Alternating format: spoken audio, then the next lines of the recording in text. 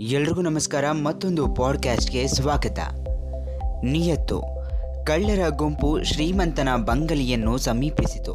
ಮುಂದಿನ ಬಾಗಿಲಿನಲ್ಲಿ ನಿಂತಿದ್ದ ಬೇಟೆನಾಯಿ ಚೆಂಗನೆ ಎಗರಿ ಹತ್ತಿರ ಇದ್ದ ದಡಿಯ ಕಳ್ಳನ ಕಾಲನ್ನು ಹಿಡಿದುಕೊಂಡಿತು. ಕೂಡಲೇ ಅವನು ಚೀಲದಿಂದ ಮಾಂಸದ ತುಂಡನ್ನು ತೋರಿಸಿ ಪಿಸು ಧ್ವನಿಯಲ್ಲಿ ಪುಸಿ ಮಾಡಲು ಪ್ರಯತ್ನಿಸಿದ.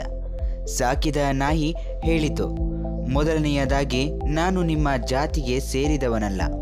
ಎರಡನೆಯದಾಗಿ ನಾನು ಯಾವ ರೂಪದಲ್ಲೂ ಲಂಚ ಸ್ವೀಕರಿಸುವುದಿಲ್ಲ.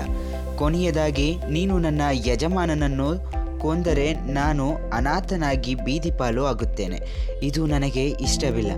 ಕಳ್ಳರ ಮುಖ್ಯಸ್ಥ ತನ್ನ ಆಟ ನಡೆಯುವುದಿಲ್ಲ ಅಂತ ತಿಳಿದುಕೊಂಡು ಇತರ ಕಳ್ಳರೊಂದಿಗೆ ಅಲ್ಲಿಂದ ಕಂಬಿಕಿತ್ತ.